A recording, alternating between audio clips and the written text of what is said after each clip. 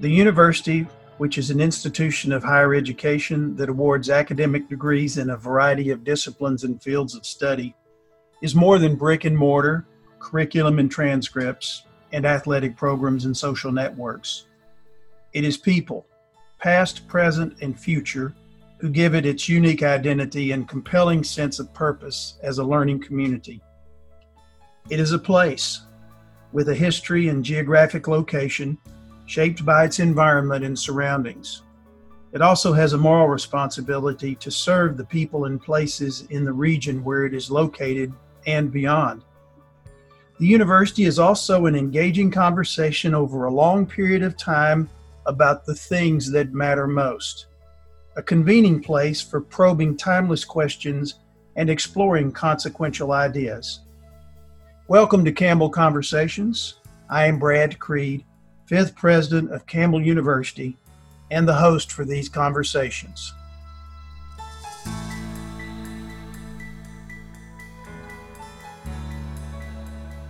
Campbell is a thriving university village in a dynamic and changing rural setting located within one of the fastest growing metropolitan areas of the United States with connections around the world. What I just vocalized is my 11-second elevator speech.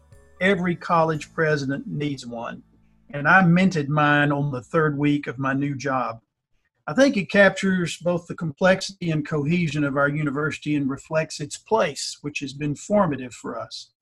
Campbell's roots and identity are rural, as my elevator speech indicates. That is the focus of today's conversation. For most of its history, the majority of Campbell's students have come here from tobacco and hog farms, crossroads villages, and small towns with active main streets throughout our state. That is still true, but it's changing as our student population diversifies and members of our community join us from large cities and other areas across the nation. Campbell's various healthcare programs, including our new School of Medicine, have a strong mission to provide primary care physicians and other health professionals to underserved areas. Just recently, the North Carolina General Assembly passed a pandemic relief package with a significant portion, $6 million, going to support Campbell University's medical work in rural communities. Campbell has even developed a sequence of courses that train students in research, analysis, communication, and leadership for working with rural communities and small towns. I have assisted in the development and delivery of these courses. There are other courses, programs, and initiatives in the university that focus on micropolitan communities. Our guest for Campbell Conversations is well qualified to speak to issues affecting rural regions and communities. He is Patrick Woody, president of the North Carolina Rural Center. Patrick, welcome to Campbell Conversations, and I thank you for joining us. Thank you, Dr. Creed. Thank you for having me. It's an honor to join you on a Campbell podcast.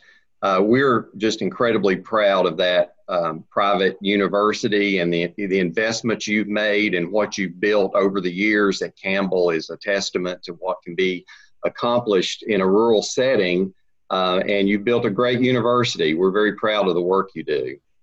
Thank you so much. And we are real proud of the Rural Center. It's been a great advocate for our state and helpful to us in our work. So tell us about the work of the Rural Center, how you got involved, and a brief description of its purpose and maybe some of your programs. Yeah, so my elevator speech is really the North Carolina Rural Center. We're now in our 34th year.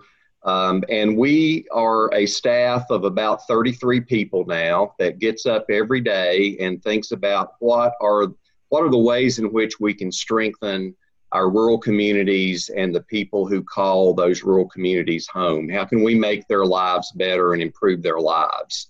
And so that is our mission. That is our focus. We do that in a variety of ways, but we've learned over time, when you look at rural economic development, there's kind of three major challenges that we return to all the time. And those are challenges around leadership, around building the capacity of our local governments and nonprofits and even private enterprise to really have capacity to meet the needs of their customers, the people they serve. And then finally, how do we how do we create opportunities for rural communities to achieve economies of scale that really allow for better sustainability across private enterprise, nonprofits, local governments, and our institutions that we rely on. Great. You do podcast yourself. I think you have some virtual speaker series coming up called Rural Talk, right? And people can go to your website, but a little bit about that. Sure. And our virtual series really is a direct result of the ways in which our organization is pivoting to respond to the COVID-19 pandemic as it unfolds across North Carolina. Typically, this time of year, we would be hosting a on Jones Street advocacy day that we call Rural Day, that really brings some intense focus on the priority issues of rural North Carolina. This year, we can't do it in person in terms of that large convening that we're used to doing. So we decided to turn it into a 5-part virtual series where we've got some great speakers in several different areas of particular interest to our rural audience. Last week, we did our first one on broadband. We're getting ready to do one on small business development and entrepreneurship tomorrow. We have one coming up on healthcare, on housing, and also on the unique challenges that our rural communities face with water and wastewater infrastructure. Good. Well, I encourage our listeners to tune into those, and they can find out more at the website for the Rural Center. Patrick, the omnipresent, and I might add what I think is oppressive topic of our day is COVID-19. Like the virus, which is highly contagious and spreads rapidly, there's no place you can go where there is not talk about this global pandemic and its effects. It's seen primarily as a public health issue, and it is. And we had a podcast earlier with some of our public health people about that as it relates to rural areas. But there are other aspects of public health and safety that are important, social health, mental, economic. So how are rural communities and small towns faring during this time? And are you able to assess early on the economic and social impact on these regions? Well, if we've learned anything about COVID-19 as this pandemic has unfolded across the globe, we've learned that one thing this virus loves is density, which means that it arrived in our rural communities last. But it clearly has arrived. It clearly is having some very specific and unique impacts within rural communities that I think we are beginning to understand what some of those unique challenges are, and vulnerabilities and opportunities. And I think all of those exist. One of our concerns has been, because it was slow to get there, because the number of cases may seem relatively low, that our rural communities would feel not the sense of urgency that I think the pandemic really requires of every community. What we've seen in really trying to look at the numbers, understand the trends, we have an array of demographic factors that makes rural populations particularly vulnerable to COVID-19. We have a higher percentage of our populations that is over the age of 65. And as of last week, about 85% of all the deaths that have occurred in North Carolina as a result of COVID-19 are people over the age of 65. And that's a disproportionate share of our rural population. So that's of great concern. We also know that our African-American citizens are disproportionately affected, the Hispanic community.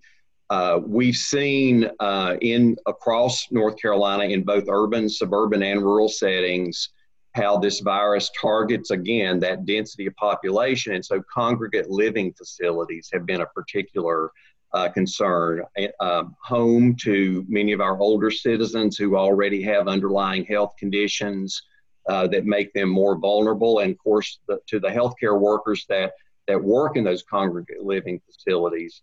The New York Times reported that about a third of COVID-19 deaths across the country were directly attributable to these congregate living facilities. But in the state of North Carolina, it's about half of our total deaths in that context. So another very concerning trend. And then finally, we've seen a spike across the country, North Carolina being one of those places. We have a lot of meat processing facilities. They are located in our rural communities. We have about 13 rural counties that have some cases that are related to a meat processing facility that's located there.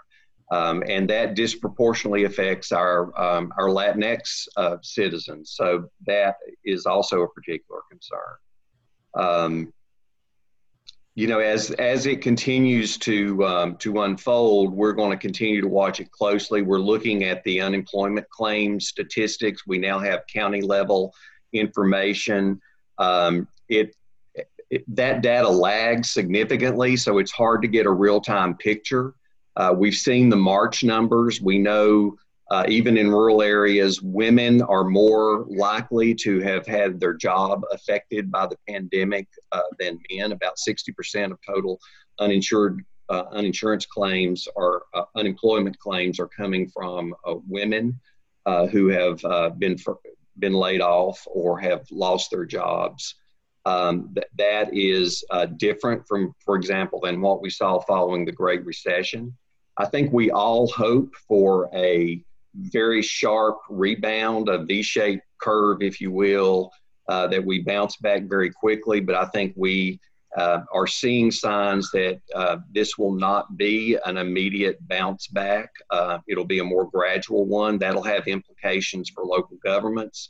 That'll have implications for our small business community, particularly in rural North Carolina. Yeah.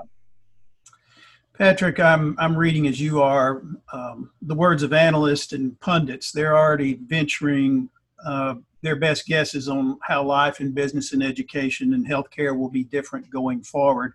I know on April the 28th, there was an article in the News and Observer about businesses.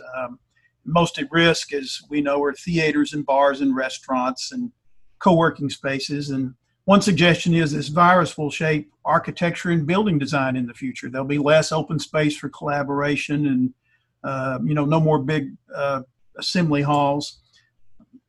A writer in The Atlantic, Derek Thompson, said the pandemic will change America retail forever. The big chains will get bigger as mom and pop businesses and mainstream enterprises falter. E-commerce will flourish. And Thompson said the golden age of restaurants is over. All of these prognostications that I've read so far presume an urban and a metropolitan context. You have your pulse on what's happening in rural America and rural North Carolina, so I'll let you weigh in and hazard what you think it might be like for the areas that you serve. How will the pandemic change rural forever, if it will? I do believe the pandemic will lead to some lasting changes. As we've all moved to the extent workers can continue working and have an at-home option, and even many of our rural citizens have those options, I think we've all learned a lot about ourselves during this pandemic. I know that is true of myself, and it's true of our staff at the Rural Center. For one thing, we've learned just how productive we can be without physically being in the presence of each other on a day in and day out basis, and how efficient we can be. I've been incredibly impressed with the work output of our staff and the way we've still been able, though there are definitely some barriers and some challenges, but we've still been able to connect with our audience across rural North Carolina. We know well that broadband is one of our particular challenges, and there are many gaps that need to be filled in across rural North Carolina. We need better broadband options right there in Harnett County, where Campbell is located, around that area. But for those places that do have broadband, we see there are some rural public schools, believe it or not, that are very well positioned because of the broadband infrastructure that they do have. So there are places where that is a very good sign. I think one of the opportunities coming out of this is there will be a lot of people, families, there will be some business owners that are going to make decisions about pursuing their business, changing their lifestyle, and looking to move to less dense areas and less dense populations. I think for those rural communities that are prepared from an infrastructure standpoint to support and attract those kind of individuals that are looking to make a change, that there is real opportunity coming out of this pandemic. That may be our silver lining. I don't believe it will be for every rural community. It will be for those that are well positioned to take advantage of what I believe will be somewhat of a trend. I think in general, North Carolina will fare pretty well on a national level as we understand that trend better. On a more challenging side, we all know how vulnerable our healthcare delivery system is in rural North Carolina and across rural areas in general across the country. That system was already under a considerable amount of strain.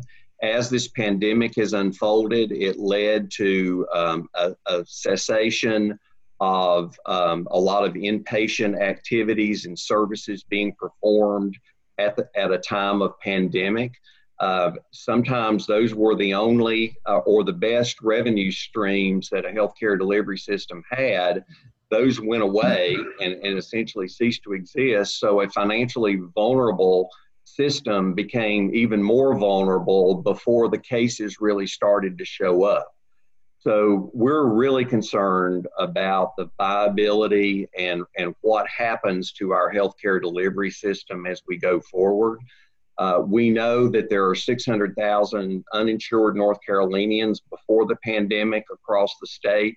Those 600,000 were disproportionately rural citizens. We also know that as we look at this spike in unemployment claims and as people have lost jobs, they've also lost healthcare benefits, or they have an opportunity for COBRA insurance that they can't afford. That's even less affordable than some other options. So when it comes to just the whole area of healthcare delivery and the health of our rural citizens, that is probably my greatest concern coming out of this, is what is the condition of those systems and how might it change the trajectory of rural hospitals and other rural health delivery systems. Yeah. And we've talked about this before. This is a concern we have here, which is one of the reasons at Campbell we're putting a stress on primary care in underserved areas, primarily rural. And if I could just add one thing, I've had the opportunity to visit the medical school there. The unique approach that you all are bringing to how you deploy your residents into programs, into rural health delivery systems, not as single primary care providers, but as a group, a larger group of I think that is just really innovative, and we applaud you for that impact that you're having. Well, thank you. We do know that if people will go to underserved areas in their residencies, there's a stronger likelihood of them staying there to practice for the duration, and getting those residencies set up and getting the people there is a challenge.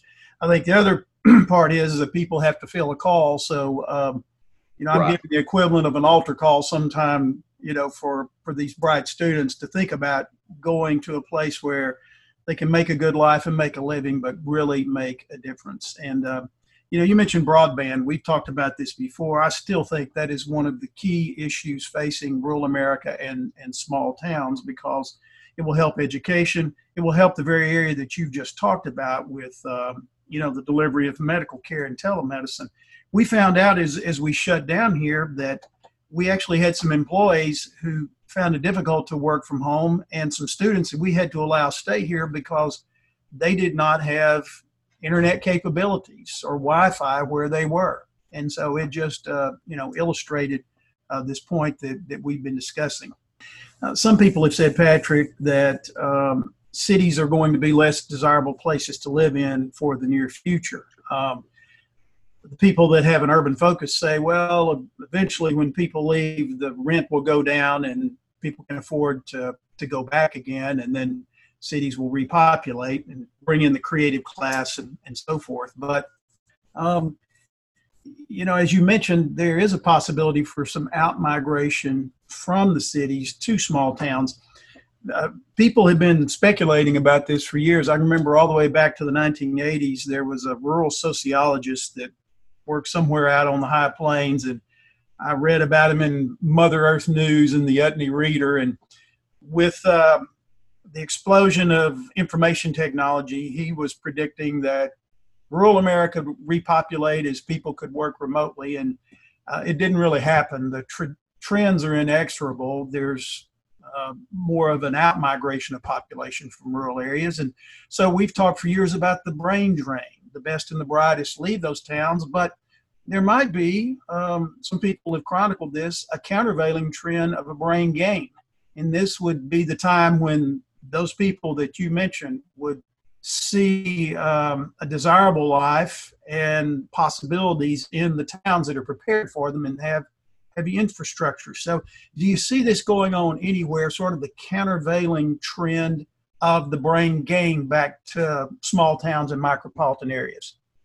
I think you can find places across rural North Carolina that even before the pandemic were seeing the benefit of some of the quality of life issues that they had tackled locally, and they had largely done it for the benefit of their own citizens and had some degree of success with it, and it was having the ancillary benefit of attracting some newcomers. I think the COVID-19 pandemic really is because of the size, the scale, the scope, the density, and the urban nature of it, particularly in the way that its most devastating impacts have manifested themselves. It is the only thing that I can think of, in our recent history that suggests a potential trend away from urbanization. And there's been a strong global trend. We see it clearly evidenced in our state. You're exactly right.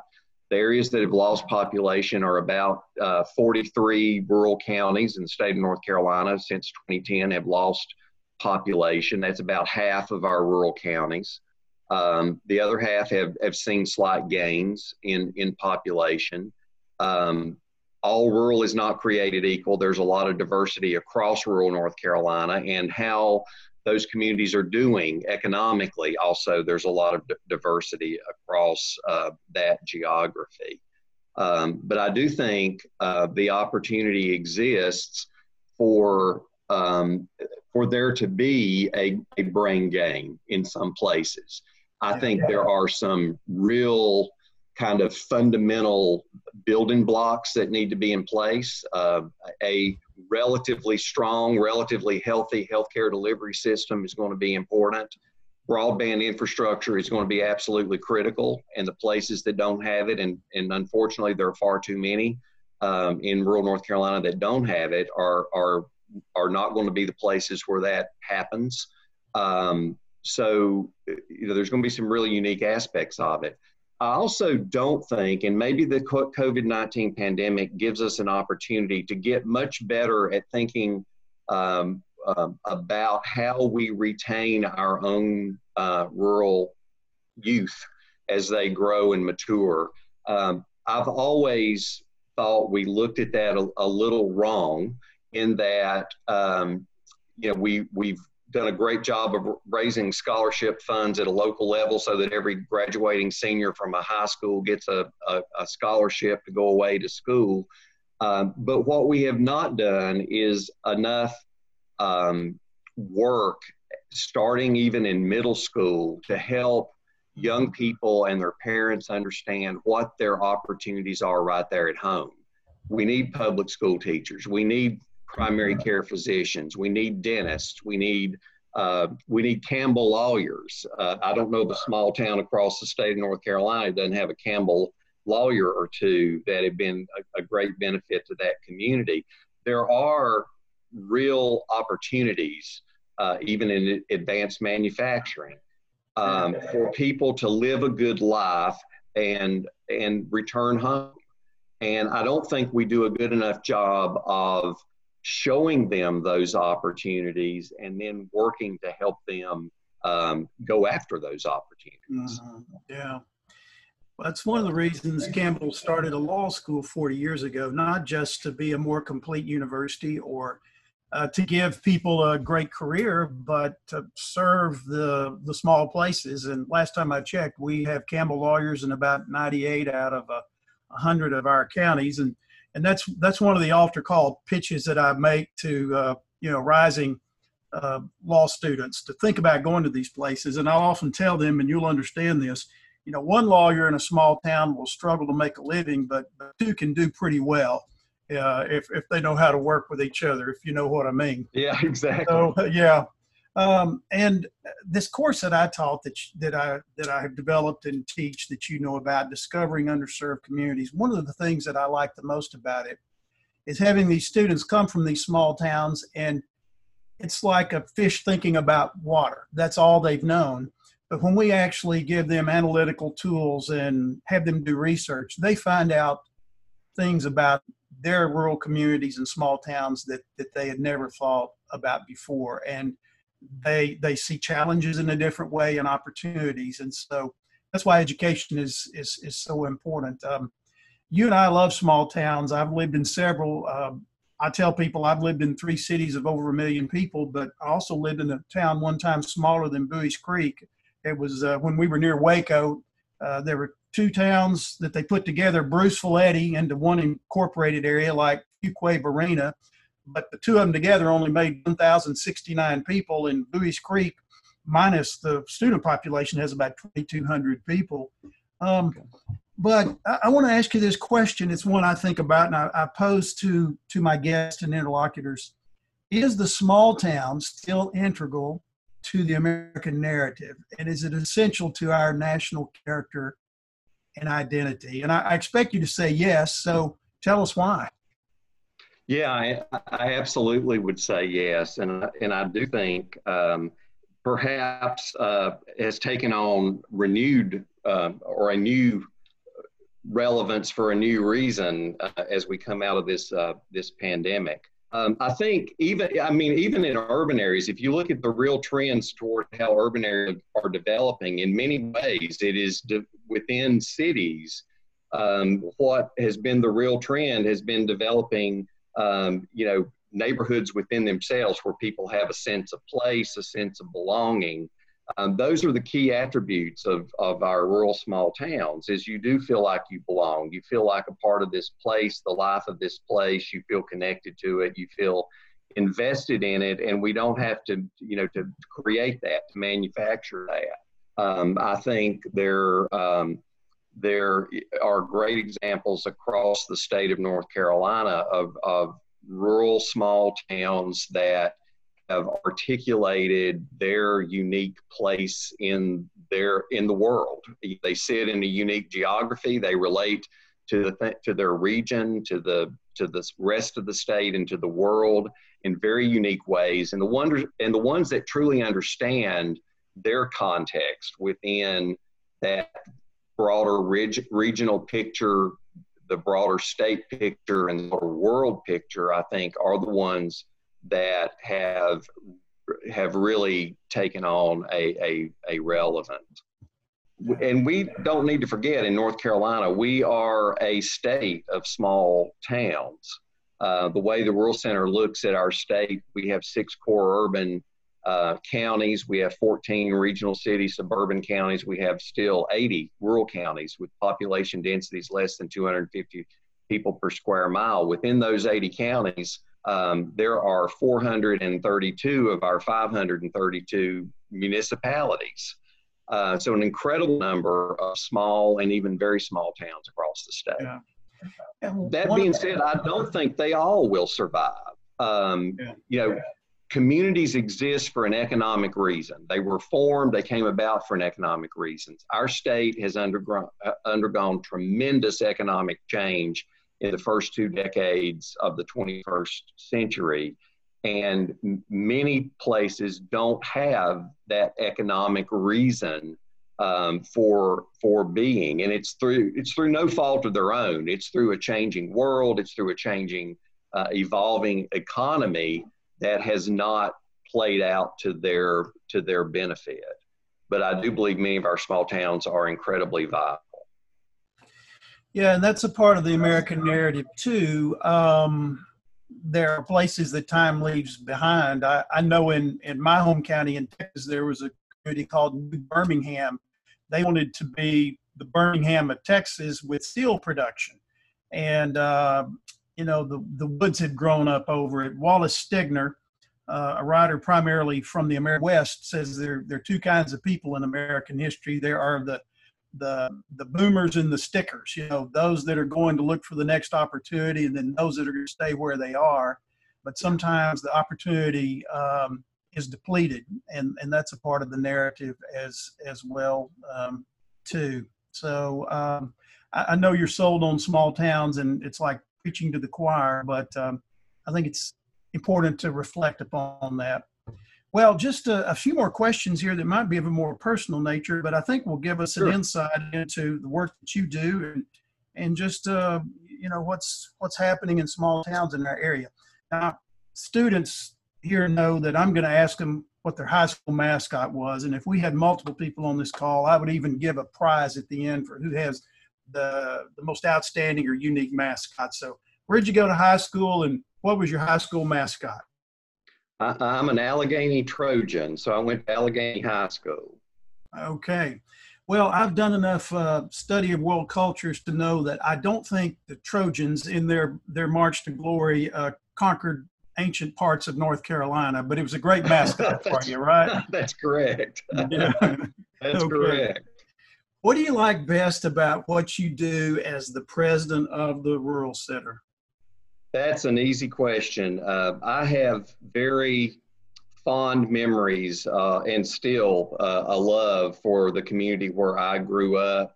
I'm an only child of absolutely great parents.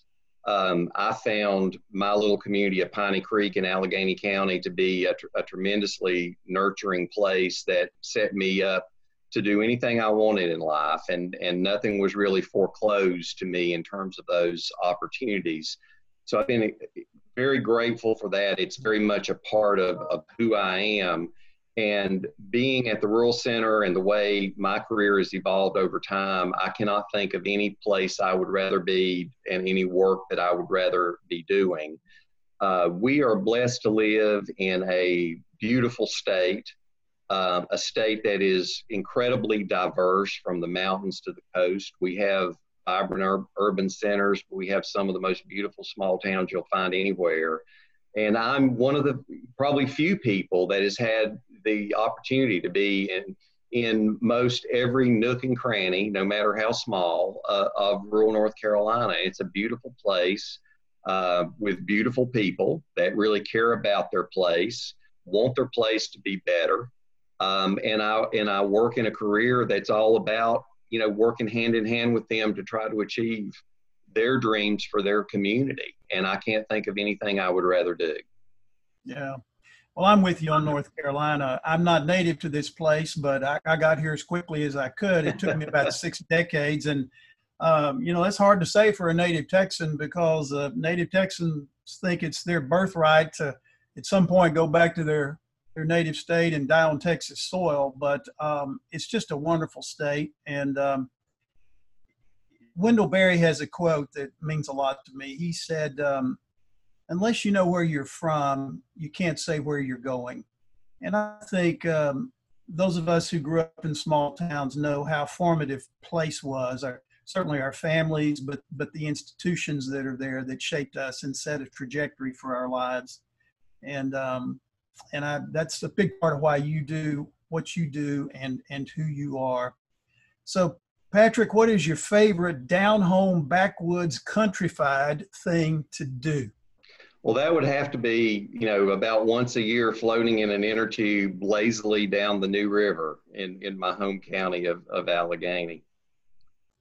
Oh, wow. That's a beautiful river. I understand it's one of the oldest on the continent, and I've not had the chance to float. I'm a kayaker and canoeer. I haven't been down that yet, but it's on my list. Yeah, it's a beautiful river. Yeah. Well, mine's eating cornbread. I'm just as country as cornbread when it comes to my favorite food. And my wife, through genealogical research, found a distant cousin who's a lawyer in Texas. I think they share great-great-grandmothers, and he's compiled old recipes, and she speculates that the cornbread recipe she uses was maybe one that was cooked by her great-great-grandmother. And of course, if you're from the South, there's one thing you absolutely do not do with cornbread, and that's put sugar in it. That's Yankee Exactly. cornbread, or we call that cake. And then That's right. we also have learned it does better with a cast iron skillet. So Absolutely, that's one of my countrified things to do. Now I'm gonna put you on the spot. Go ahead. Just a little aside. I had an uncle who, upon being served by a northerner in Pennsylvania, sweet cornbread, informed her that he wanted cornbread, not cake. To your exact point. Yeah. Well, my late father-in-law, I've seen him take cornbread and crumble it in buttermilk, and I don't quite go that far. I like for the buttermilk to go in the cornbread rather than my cornbread in the buttermilk. So now I'm going to put you on the spot, and you're very diplomatic. So I'm going to take notes here as to how you can field this question here.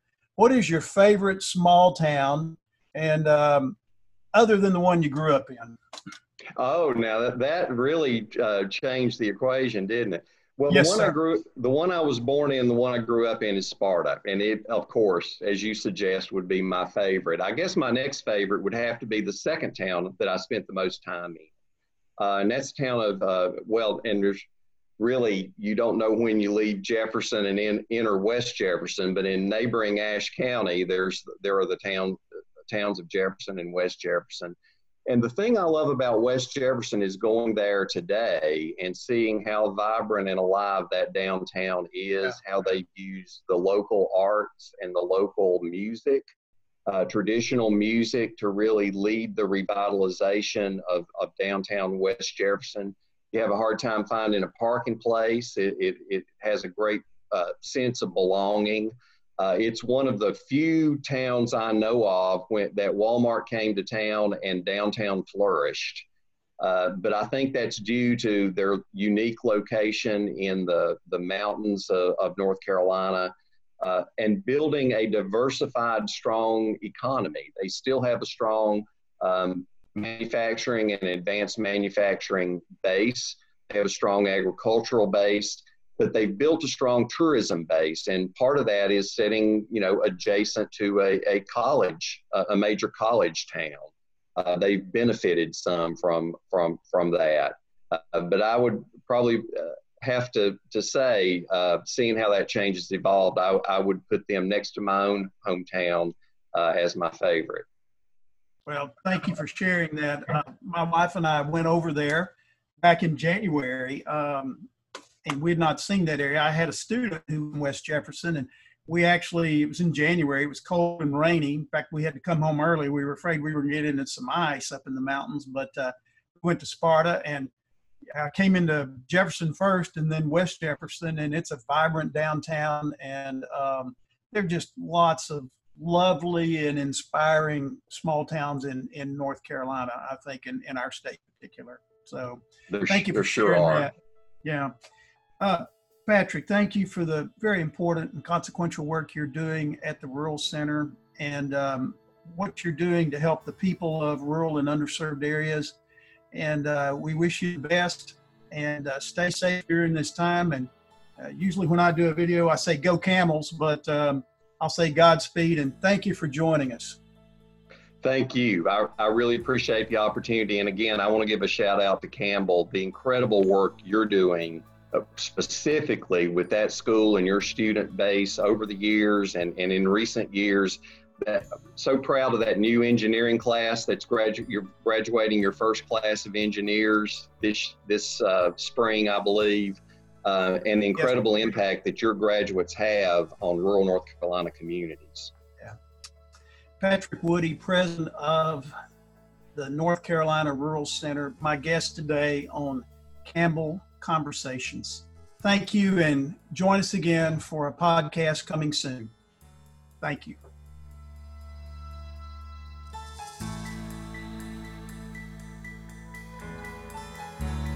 Campbell Conversations is hosted by Campbell University President J. Bradley Creed, and is produced by me, Billy Liggett, Director of News and Publications. This first episode of Dr. Creed's podcast was recorded via Zoom on May 13th, 2020. Music is courtesy of Purple Planet. Thank you for listening.